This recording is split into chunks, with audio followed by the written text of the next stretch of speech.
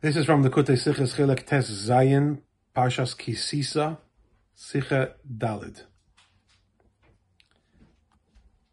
There is a feeling amongst some Jews, or perhaps there is a feeling in some part of the heart of every Jew,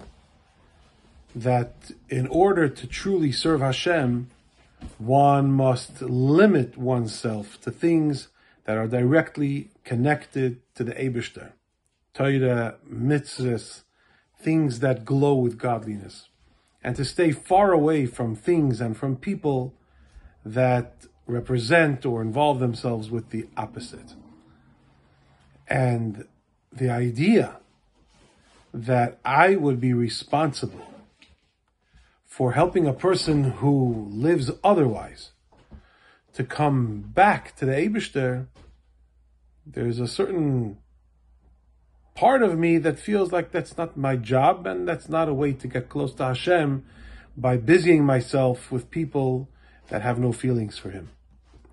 So we have the Haftarah of this week's Parsha, the story of Eliyahu HaNavi, with his challenge to the Jewish people with the Navi Abal, where Eliyahu HaNavi brings two bulls, one to offer as a korban to Hashem, and one to give to the Navi Abal, that they should offer it as a offering to their false god. And they spend most of the day trying to get their Baal to send a fire to burn up the bull that Eliyahu HaNavi had given to them.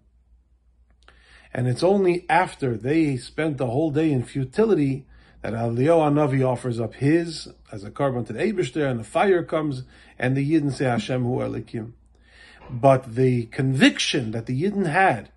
to cry out, Hashem hu Elikim, was not only a result of the fact that a fire came and consumed the bull that Eliyahu had offered, but also it was a result of the fact that the Navi Abal had spent the whole afternoon dancing and prancing around and wasting their time, and the Yidden were able to see 100% openly to their eyes that the Baal is completely false and that Hashem is the only truth. So the bull that was given to the Baal for them to use to try to prove themselves the truth, that bull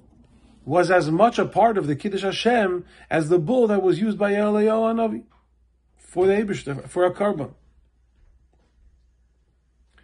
It means that the Kiddush Hashem that happens when a person does tshuva from an Aveda, even a terrible Aveda, even an Aveda that's like Aveda Zara, the Kiddush Hashem that happens because of that tshuva is not only just as holy as the Kiddush Hashem that happens when a person doesn't do any Avedas, but in fact, it's even greater.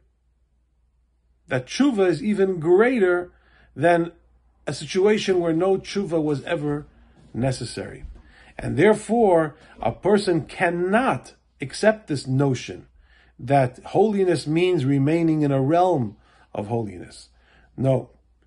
Holiness, Kedusha, Kiddush Hashem, means actually first and foremost helping those who need to do tshuva, including my own self, helping those who need to do tshuva